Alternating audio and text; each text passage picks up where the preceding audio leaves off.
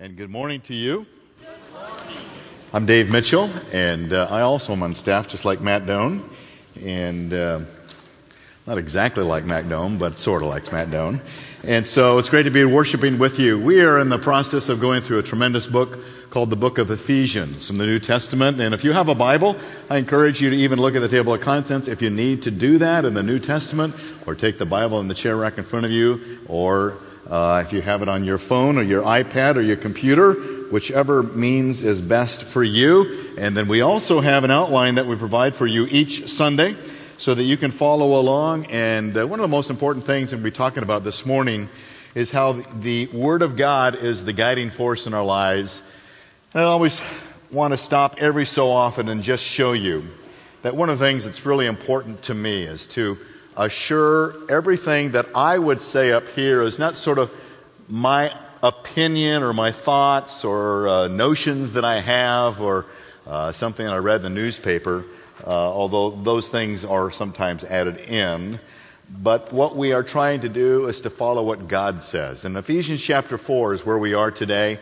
And you notice that what it takes to walk worthy of our calling, three things. When we have biblical leaders, when we strive for biblical growth, and when we experience the following results. And so we want to be guided by that, and I try to put scriptures in those little points so that you can see that, again, it's not just something I thought of and that would be a neat idea, but it's what God is telling us to do. And so this morning, I was reading through some quotes from Mark Twain. It's amazing some of these guys like Mark Twain can say so much in one sentence that it just sort of reverberates beyond that. I was intrigued by one of his quotes, and I have another one a little bit later on if I remember to use it. And he said this: "The two most important days of your lives are these. First, the day you were born. Secondly, the day you understand why." And this morning, I want us to understand better why all of us in this room are born. All of us in this room are born, right? I think 99% of us at least were born. And so we want to be able to establish why that is important for us. And Ephesians is the church, is a city that is in the Ephesus, that is in the country of Turkey today. And you see it on the screen there. Let me read the text that is relevant for us this day. And it's really a continuation of where we were last week in Ephesians 4:1, and now in Ephesians 4:7. The Apostle Paul writes to us these wonderful words. These words from 7 to 16 is like the core of who the church should be. He says, "But to each one of us grace was given, according to the measure of Christ's gift. Therefore it says," and he quotes from Psalm 68, "When he ascended on high, he led captive a host of captives, and he gave gifts to men." Now this expression, he ascended, what does it mean except that he also descended into the lower parts of the earth?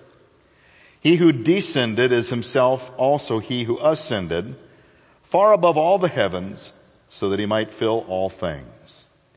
And he gave some as apostles, and some as prophets, and some as evangelists, and some as pastors and teachers, for the equipping of the saints, for the work of service, to the building up of the body of Christ, until we all attain to the unity of faith and of the knowledge of the Son of God, to a mature man, to the measure of the stature which belongs to the fullness of Christ.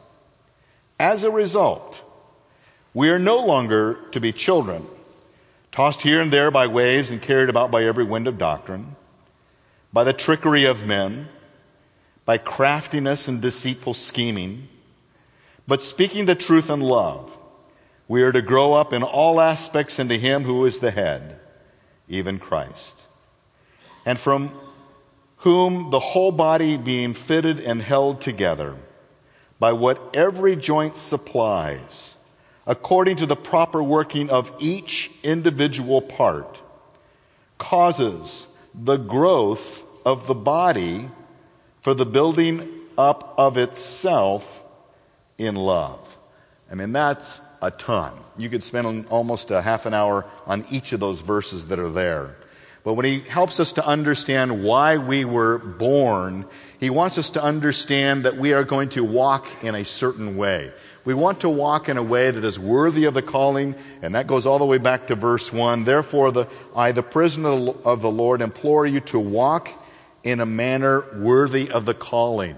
This is the continuation of what that walk should look like. And this whole idea of walking worthy, again, going back to last Sunday, and I know that sometimes we tune in and out. Pastors, that's just part of the cost of doing business. And the word worthy there is axios, which means to be in balance, you might recall. It is the idea that it's taken from the marketplace, where a butcher would have meat on one side and the bartering chips would be on the other side.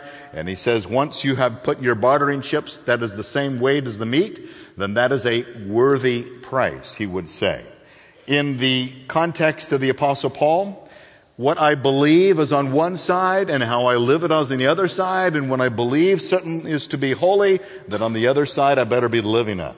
I want to be in balance with what I believe. I want to be in balance with who God is. If God is a holy God and a wise God, I want to be as holy as He is. I want to be as wise as He is. It doesn't come automatically. It's something He gives to us through His Son Jesus. Now, how do you continue to live a worthy life? All of us in this room have reality checks of things that we struggle with, failures we have experienced, disappointments in life.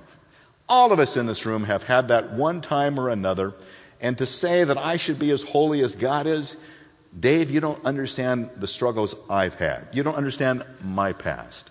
I may not, but God does, and God wants us to be worthy.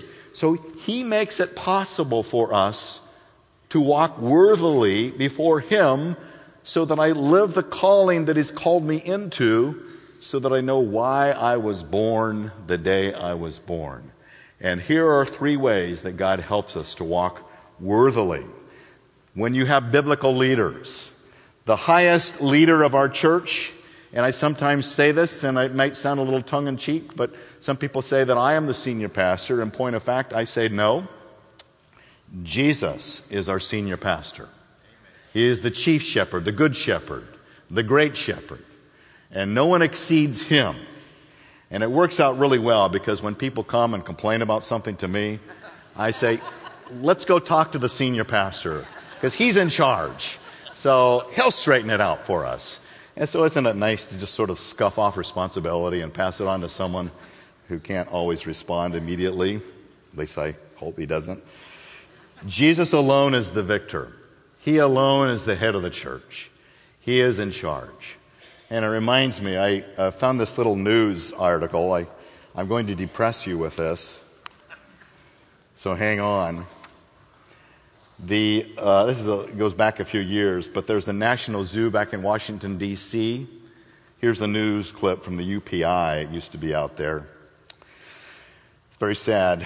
The egg-laying queen ant at the National Zoo was accidentally decapitated by worker ants, but her loyal subjects are still tending to her as if she were alive. The worker ants, all daughters of the queen, lopped off the queen's head, apparently by mistake. Goof there. Apparently by mistake, while trying to squeeze her through a small hole in their nest. Ed Smith said, the man who cares for the leaf-cutting tropical insects housed in the zoo's glass-fronted display case. The ant's head and 4 of her legs were removed in an effort to get the queen from her chambers to a better location. Well, at least they got her to a better location. He said, it's not time to mourn yet. Yeah, national mourning, lower the flags to the half-staff. It's not time to mourn yet. It's still early for the colony. As far as the ants are concerned, the queen is still there. And so they still serve her because they go by smell. They smell the queen, think, oh, the queen must be alive. They don't understand how dead she really is. Why do I throw in something as silly as that? Because sometimes churches, and sometimes even believers, we continue to function and there is a deadness to the leadership. Now, we don't literally take people's heads off, but there is sometimes a sense that there is no leadership, there is no head. I don't have an allegiance to Jesus Christ. I don't have an allegiance to the leadership that God has placed in the church. And sometimes, like the working ants, these daughter ants are just going through the motions, and some people in the church are just going through the motions, but they have no allegiance to the leadership and the head of who rules over that church. And it's just going through the motions. There's a lot of churches that are just going through the rites and the regulations and the rituals and the religious activities, but it has no connection to the head, who is Jesus Christ. And so as Christ gives us to this command that he is the senior pastor, Paul quotes from Psalm 68, "But to each one of us grace was given according to the measure of Christ's gift." How did Christ give us gifts? It goes back to the Old Testament. Therefore it says, "When he ascended on high, he led captive a host of captives, and he gave gifts to the men." Now this expression, he ascended, what does it mean? Except that he also descended into the lower parts of the earth. So what's he talking about there? Here's what was happening. Psalm 68 was written because King David, the great king of the nation of Israel, had come and he conquered the Jebusite city. The Jebusite city was Jerusalem. And as he conquered Jerusalem, he wanted to bring the Ark of the Covenant into Jerusalem. And he wanted to make Jerusalem the place of worship where someday the temple would be built, that they would worship God in. And as the king would come back after being victorious over the enemies of the Jebusites, that is, the inhabitants of the city of Jerusalem, one of the things the king would do is he would come and he would parade those that he had held captive. Those of the enemy. He would parade the enemy in front of the citizens of the community. Another thing the king would do is he would come and take all the goods that were stolen away from the enemies. They would have a parade of all the gold and the silver and the precious stones that they had taken from the enemy camp. And he would parade all those things in front of the community citizens that the king would rule over, to show them the triumph and the things that are going to enrich all of them as a kingdom. One of the other things the king would do is he would come back from the enemy state. He would bring his own soldiers that had been taken captive by the enemy force, and he would take his own soldiers, set them free, and he would march those soldiers back as they would reunite with their family, having been held captive by the enemy, and he would parade them as men who had been set free from the captivity of the enemy camp. And Paul takes that concept that the Jews in those days would remember, and he says that's who Jesus is. Jesus is the conquering king. He has come back to display to everyone that he is defeating the enemy, that he is distributing gifts of God's grace, gifts to be carried out in the ministry of the church, gifts that you and I enjoy through the power of the Holy Spirit to enable us to do the work that God's called us to do, and that he has also come to take those that have been held captive by the enemy force, and he wants to set them free. And you and I all know people, and many of us are those people who have been held captive by the enemy force, and we have been set free from sin, from satanic power, and we're set free to live a life that we never thought we'd be able to live. But by the grace of God, the gift of grace that is there in verse 7, the gift of God's grace, he gives me capacity to live in a way I never thought I could live, so that I could be worthy of the calling, so that I can be in balance with the holiness of God because of what Jesus did. That's why we celebrate Jesus as our senior pastor. He alone is the victorious one. But then he also gives us human beings to be leaders. We need to establish godly people to serve in the church. We have biblical leaders here. For example, he goes on to describe some of them in verse 11. Let me just talk about them for just a moment. He gave to some as apostles. There were the strictly defined apostles of the 12 that Jesus called. And then Judas failed, betrayed. Then in Acts, they hired a new apostle, so they still have the 12. But then there are others like Barnabas, Paul, not part of the strict original 12, but those who also were apostles. The word apostle means the one who was sent forth. And so if they have seen the resurrected Jesus, they become those cornerstone men who ruled. Then there are the prophets. The prophets would be those that would come along before we had the full book of the revelation of God in the Bible, and those prophets would tell forth God's word, and they would foretell future events. And so there were the prophets that would be going on. We also have had apostles and prophets today. Too often, those that claim to be apostles, for example, way back in the days when I was at Westmont College, as my wife was as well, we came to a place, and I think I've addressed this before, a church called The Walk that was down in the Los Angeles area, and the leaders of that church were called apostles. They called themselves apostles. Too often in that capacity, they have this authoritarian stance. And I remember hearing one of those apostles say to one of the college students that you should not go back to your parents' home. You should remain here with us. But here's a 19-year-old kid being told by this apostle, don't go back to mom and dad, stay here with us. Because he wants to brainwash that young person. Then there are the prophets. There are prophets today. One of the big headlines, if you read anything of Christianity Today, is this fellow by the name of Wayne Jolly.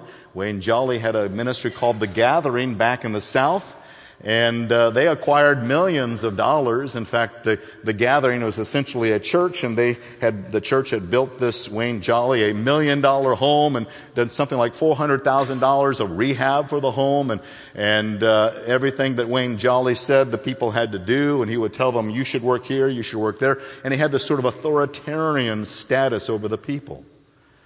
And so there is a danger in those that claim to be apostles and prophets today, because there's a propensity for all of us to have a selfish authoritarianism in us where we think it's an ego boost to tell people what to do.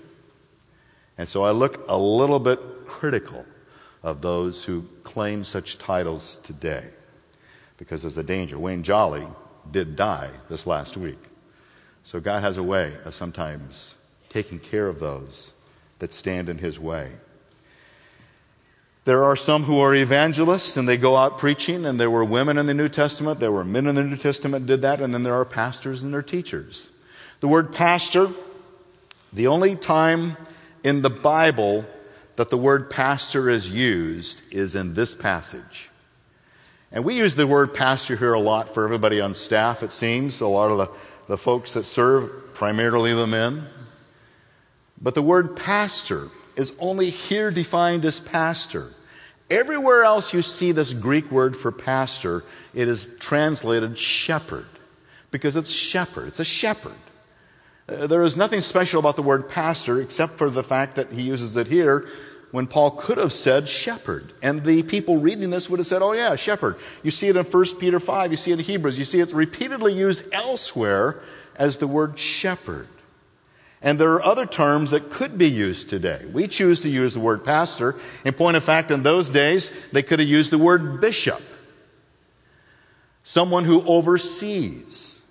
And the word bishop or an overseer comes from the Greek word episkopos. Episkopos is the word that we get Episcopalian from. And so there were some in those days who would call them bishops. You could call me a bishop. You might feel uncomfortable doing that, as would I, but it's a biblical term. And there is no reason for not using it or using it. Then there is also another word that is used as elders. The word elder comes from presbyteros, from which we are able to see the English word Presbyterian. So Presbyterian are elders, if you will. And so elders, bishops, overseers, pastors, a variety of names that we could have chosen, but in the culture in which we live, we have chosen to use the word pastor. And so therefore we are those who shepherd the flock. And the word pastor is not strictly defined to a male gender. It could be used in a female gender. Because anybody who shepherds anybody is shepherding. There are many of you who shepherd your own family. You shepherd your children. You shepherd in a small group Bible study. You shepherd in caring for student ministries and children's ministries. You provide a shepherding ministry. And that's what that is. And so God has given these terms, and then the teacher, pastor, teacher, is something I do, pastor and teach. And so some people combine the word teacher with pastor, but not every pastor is a teacher, but every teacher should be a pastor. And so there is just a little bit of background on the fact that we have designated leaders, and we need to look to them as one that God has placed in a position and that if a pastor is ever not as holy as God is, then something needs to change. And that is a standard that we will not back down from here at Calvary Church. But not only do we have designated leaders like those, but we have you. All of you are in this category if you're a believer in Jesus. For the equipping of the saints for the work of service. My job is not to do your job. My job is to help you do your job. To equip you to do your job. We are here to equip you so that you can go out and do the work of an evangelist, do the work of a teacher, do the work of a pastor, so that you can go out there and you can care for those people, tell people about Jesus. You have relationships at work and in school and in neighborhoods that I'll never have. You have greater abilities to reach certain people that I'll never have that ability to reach them. And I commission you to go out there so that you can do the work of the service of the church. Reach people I can't reach. You reach people. I reach people you can't reach. We all have different gifts, different abilities. Just go out there and do the work. We equip. This word equip is a wonderful term. Let me show you 3 ways that this word equip is used. It's used to repair a fishing net. So I want to repair my fishing net so when I scoop up the fish, they stay in the net. It is used to restoring a broken bone. You reset the bone. You restore the bone so that bone can grow stronger. And where that break was, sometimes it's calcified and it's even stronger than it was before. And then thirdly, to replace a joint that is out of place. And you and I, as saints, believers in Jesus, those are 3 things we do. We love to repair what is broken. We are here to repair broken marriages, broken hearts, broken financial situations. Whatever is broken, we are here to help repair it. Not everybody wants to follow that lead, but that's part of it. We are also here to restore. For those who have broken away from the faith, we love to restore you back to the faith. And then finally, replace. Sometimes people are taken up into heaven, they die. Sometimes people are in convalescent homes and they are no longer here. Well, we want to replace so that God's work goes on. Because it's not about us, it's about us replacing ourselves. It's about succession. I think about that in my role, and you should be thinking about that in your role. Because if I'm not here, who will sit in my seat if I'm not here? So we want to be replacing, restoring, and repairing. That's what we do. That's our calling. That makes us worthy. That's what Jesus did. When I'm doing it, I'm in balance with Him. That's what our calling is. So God invites us into that. And that's how we are worthy. That's a very worthy life. And no matter your income, no matter your education, no matter your degrees, no matter how big or small your home is, no matter how many cars you have, no matter how gifted you are, no matter what your IQ is, those things are fine, whatever they may be. You can work to improve them. But this is the core that I'm talking about. That's why we're here. That's why we're saved. That's why we still breathe, to carry out this work of equipping. And when we do that with biblical leaders, we strive for biblical growth. We want to grow. Primarily what Paul's talking about here is not numerical growth, but spiritual growth. To the building up of the body of Christ. We want to be built up and be stronger. How do we do that? To grow in unity. We grow in unity with one another in the faith until we all attain to the unity of the faith. And the word faith there is not my personal subjective faith in Jesus. It is what I believe. It is the body of truth. It is the sum total of my doctrinal foundation upon which I stand. It's biblical truth. It's the way God has taught me. I stand on that truth. So we have unity in what we believe. We are united around that. And that's why I worked hard. I've been here now, as we acknowledged a couple of weeks ago, in a very uncomfortable surprise setting for me. But one of the things I really believe in and have been committed to ever since the day I started here in 1995 is the unity of the body of faith. Because you can't get anything done if you're a divided house. And so we want to be united in that faith. And the word faith is talking about what I believe in. Here's some statistics that just came out this last week. From the Barna Group, David Kinnaman runs that group. and I know him personally, and here is what he has told us, which may not be a surprise to you. Those who have this view of the Bible that it is good for a meaningful life, the elders, if you're 70 and above, you are considered to be an elder. And that's a positive word. And so those 70 above, 65% of 70 above people believe that the Bible is meaningful for life. You drop it down, I'm a boomer. 56% of boomers believe that the Bible is a meaningful book for life.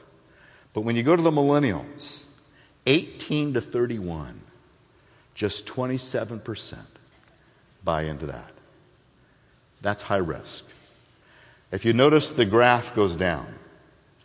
And we who believe in the unity of the body of faith, who stand on that, we better live in that. There's a danger that those of us are not passing on the value of the Word of the Bible to the generations that follow. And I think the high risk for me and for us is when we say we believe in the Bible, but on the other side of the scale, we believe it, but we don't always live it. And that's high risk. We need to live it. We need to be on par. I remember some time ago, I shared with you, a long time ago, when I was in the city jail as a guest, with a cop doing chaplain work. So I'm sitting in the jail. He's arresting somebody and they're fingerprinting and all that stuff. So I'm standing there, and an officer comes out and says, "Hey, chaplain, my customer, this criminal, would like to talk to you." I go, "Okay." So I go into the interview room, and he's been arrested for drug charges. He's a heroin dealer. And I sat down, "Well, how can I help you?" He says, "Well, I wanted to talk to a chaplain because I'm intrigued. You went to seminary, right?" "Yeah, I went to seminary, He says, "Well, do you read from the Greek New Testament or from the Hebrew New Testament?" I said, "Well, I have. I'm a little rusty these days." "Oh, yeah." Because I use the concordance. I use Strong's Concordance, and I try to look up scriptures, and sometimes I have a hard time finding the right Greek word. Do you have some ideas that would help me on that? I go, "Oh, well, that's probably something I could help you with. How long are you in here for, And then he says, "And I'm very intrigued on eschatology." I never have anybody use that word, eschatology. I haven't heard that since I was in seminary in 1977. Eschatology, last things. He says, "Are you pre-trib or are you more post-trib?" Well, we're talking about when the church will be taken up into heaven. And so we had that kind of a conversation. I've never had a conversation like that I can remember in 20 years with anybody of you. You're all very smart people, but I'm not putting you down. But it was just stunning to me. I'm in the jail cell with a heroin drug addict dealer, and he's asking me seminary-like questions because he's had some training somewhere, somehow. And it's just a stark reality check that we can have a whole lot of truth but be way out of balance and live in it. And so I encourage those of us who are boomers and elders, live it. Live it in a God-fearing, loving, gracious way, but live it. Don't pound it. Don't beat them up with it. Don't judge them. Don't criticize them. Just live it in a loving, gracious way. And let them see the value of how it changes your life. Let them see the change that Scripture makes. Not telling them what to change, but you change. You live it. That's my appeal, that we would turn those numbers around. And then not only that, to grow in our relationship with Jesus. In the knowledge of the Son of God, to a mature man, to the measure of the stature which belongs to the fullness of God. There's a ton of stuff there, but let me pick up on two words. To the knowledge of the Son of God. The word knowledge. That word for knowledge is a term that is used in a marriage relationship. Paul says, I want you to have a relationship with Jesus. There are two ways to know your spouse. You can know your spouse, for example, if you're a husband like I am, you can know your spouse, and I don't know that I know all these things, but you can know you can know their shoe size. You can know their dress size. You can know their height. You can know their birth date. You might even remember their GPA. You might know their IQ. You might know their address.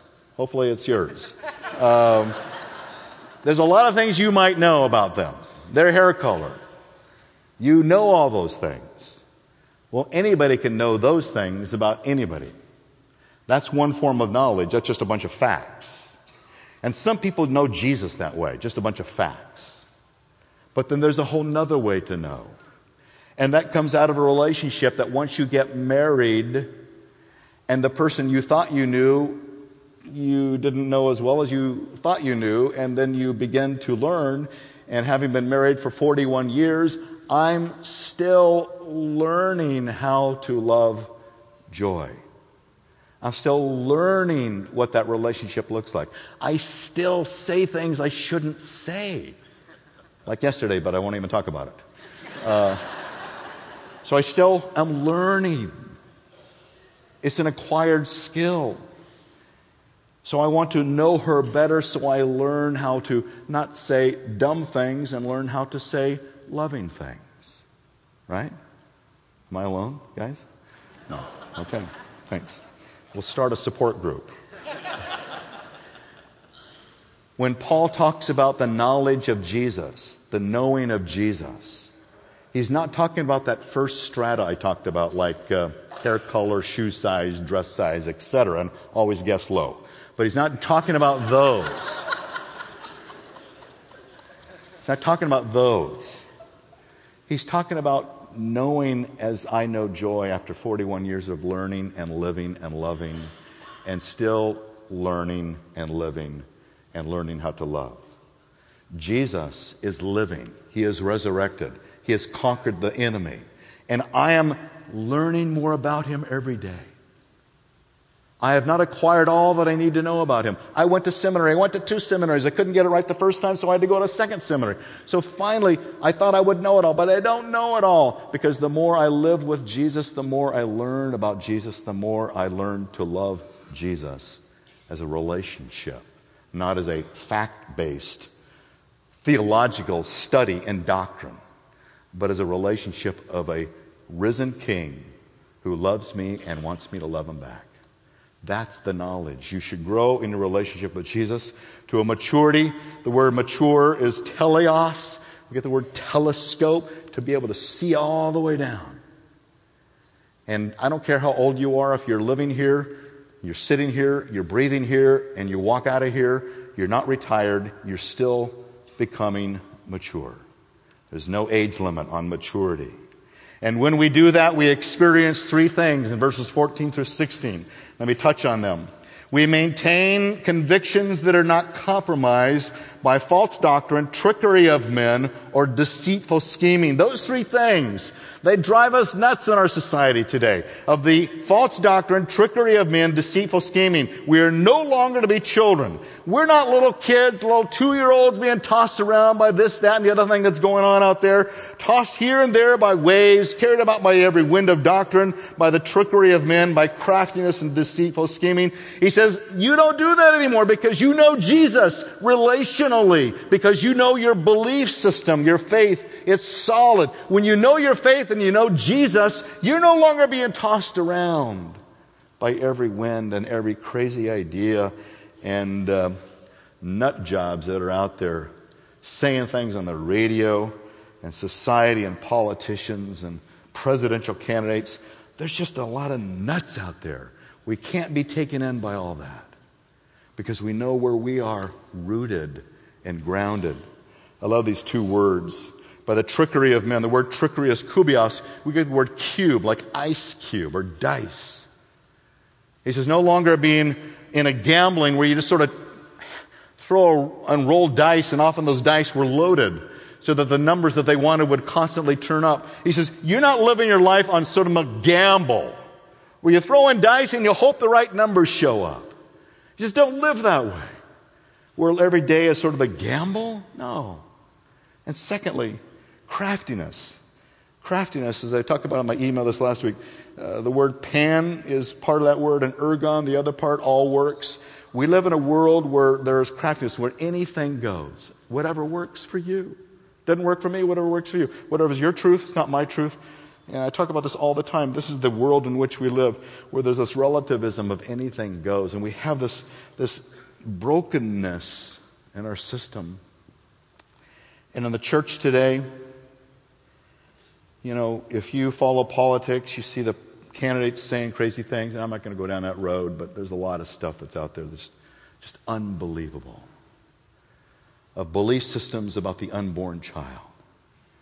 That up to 9 months of pregnancy, in the last of the 9th month, that there are those who are running for office who say that child has no rights. That's just craftiness. It's craftiness to the highest. Whatever works for you. Whatever you want to do. Who am I to say, you know? And even in the family. Let me delicately go through this very quickly. I'm almost out of time. It's the family that historically is under attack by the evil one. You go all the way back, say, let's King David, King Solomon. Why did King David ultimately have a failure towards the end of the last third of his life? Why did Solomon have a failure in his kingdom? And after Solomon, the kingdom became divided. Why did his sons rebel, become divisive? Because the family was broken. King David had many wives and many concubines. Oh, wow. And we think we have it bad. Solomon had hundreds of wives and hundreds of concubines. And God says, don't do that. Stop it. But they did it anyways. And it's because of that brokenness of the family that it was passed down to generations that also lived even a worse life. And the kingdom of Israel was divided. The northern kingdom was stolen away in 700, 586, the southern kingdom, and it became utterly destroyed. And it's all rooted in the brokenness of the family. So I'm appealing with those of us who say that we claim Scripture. We believe what we believe to be true about the family, one man, one woman. Then be a family that follows Jesus in holiness. I remember when I was first starting out of this, the biggest problem of the family in the church was divorce. We never talk about divorce anymore. But it was a big problem back then. Now we talk about gay marriage. Well, what happened to the problem of divorce? What happened to the problem of couples living together before marriage? Well, that's, it's times have changed. No, God hasn't changed. So for you and me, if you're on board with this, and your faith is strong in Jesus, let's reclaim the territory that is slipping away from us. Let's not just poke fun at certain sins. Let's look at all of them. And let's live them in holiness. So that we are models of God in holiness. And I'm on the other side, and we're in balance. And we say, oh, but you don't know my story. I may not know your story. But we're here to repair, restore, and replace if you're willing. We want to come alongside and reclaim lost territory to the trickery of men, the craftiness and deceitful scheming. And Paul says, then therefore what we believe about those things, we communicate it. But we communicate it in love, in the truth and love. We communicate the truth and love. We must communicate in the truth and love. In my email this last week, I cited Ed Stetzer. If you ever see Ed Stetzer being his blog, you should look him up. He's got insights. But I love his response of what he invites us into. When we see people in craftiness and deceitful scheming and trickery of men, and we see these value systems that are so foreign to what we believe Scripture teaches, we don't get all frustrated. Now we have 4 choices. We can conform, just give in, compromise, and say, hey, I just want to go along, get along. That's one choice. Some people do that. Surrender. We can check out. We can say, I'm going to live in denial. I'm never going to read about anybody else doing that. I'm just going to deny it's even out there and just be in my little holy huddle and do my own thing. Thirdly, we can combat them. We can become argumentative. We can antagonize. We can yell and scream. We can picket. We can have all kinds of ways to look ugly in what we believe. And then finally, the one I like, we can counter them. We can engage. I've said this before. We should engage without endorsing. Engage in a loving way, speaking the truth in love. So we have a tolerant love where we prop up people to hold them accountable to God. Do it in a loving and gracious way. We don't need to surrender what we believe. We just need to apply the Jesus life of how he engaged with the community. The community back then was much worse than the community today. Politicians in those days would think nothing of taking one of us as a believer and crucifying us. That was normal. We don't have to fear that today. So in many ways, we live in a better life, but we still see the erosion. And we need to remember that Jesus is still the senior pastor. And as I was talking to Jim Stratton just before service started, it was a good reminder that we're still got the victory. You know, all the politicians that in Paul's day and all the Roman rulers in those days and all the kingdoms in that time, they're gone. But the church is still here. And we're still going to be here until Jesus comes back. And it may get a little rough. There might be all winds of false doctrines. But we're still going to be here. Because Jesus is still in charge. He's still alive. And so therefore everyone commit to do that. We are to grow up in all aspects into him who is the head, even Christ, from whom the whole body being fitted and held together by what every joint supplies. Notice how we all need to be together. According to the proper working of each individual part, causes the growth of the body for the building up of itself. When we all are together, knitted together, every joint is in place. Every connection is meaningful. We're better together. Because God's called us all to build up one another in love. And that means people who don't go to church, and that means people who do go to church. And that means people who go to the wrong churches. We build them up in love. Bringing them into the head, who is Jesus Christ. We bring them to Jesus. He's the one who changes people. I can't change anybody, but Jesus can. So I invite you to be part of that. Be part of biblical leadership. Part of a church that is spiritually growing. Part of a church that sees these kind of results of working together. And it's a great story. It's an old one. Found it a long time ago. Let me share it because just kind of hit me on the right way. This little girl by the name of Jamie. She's a teenager, a young teenager, like 14 years old. She had a terrible accident and she had to have her arm amputated. And as you can well imagine, a young teen like that would be just devastated as she was. And then she was away from the church for about a year, rehabbing. And finally she had enough nerve to go back to the church and to her Sunday school class, missing that arm. And the parents had said to the Sunday school teacher, please, don't draw attention to her. Don't do anything that helps her to makes her feel uncomfortable. You got that. But then one Sunday there was a substitute teacher. And as they were wrapping up their class, the substitute teacher did that neat little prayer. And let me remind myself of that neat little prayer. Where they prayed this prayer. She said, now gather together. Here's the church. Here are the people. Open the door. See all the people.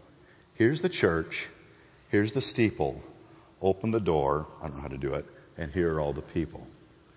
Well, when you have one arm, that doesn't work. And she said, I was so blessed because Jamie had a little guy who was 13 years old next to him. And he took his one arm and her remaining arm, and together they said, here's the church, here's the steeple, open the door, here's the people. And I thought, as simple as that is, when you and I are wounded, we have another in the church that comes alongside to equip, to repair, restore, and replace, to bring him to Jesus and let Jesus mend that heart. I invite you into that world. Let me pray. Father, help us as we live our lives for you. Help us to be the people you want us to be. Help us to be worthy of the calling. Help us to walk in step with Jesus.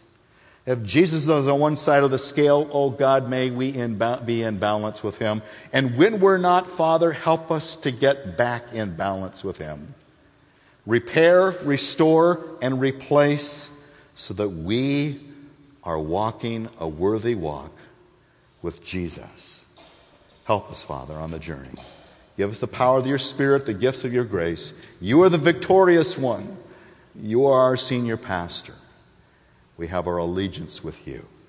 And I thank you for it in Jesus' name. Amen.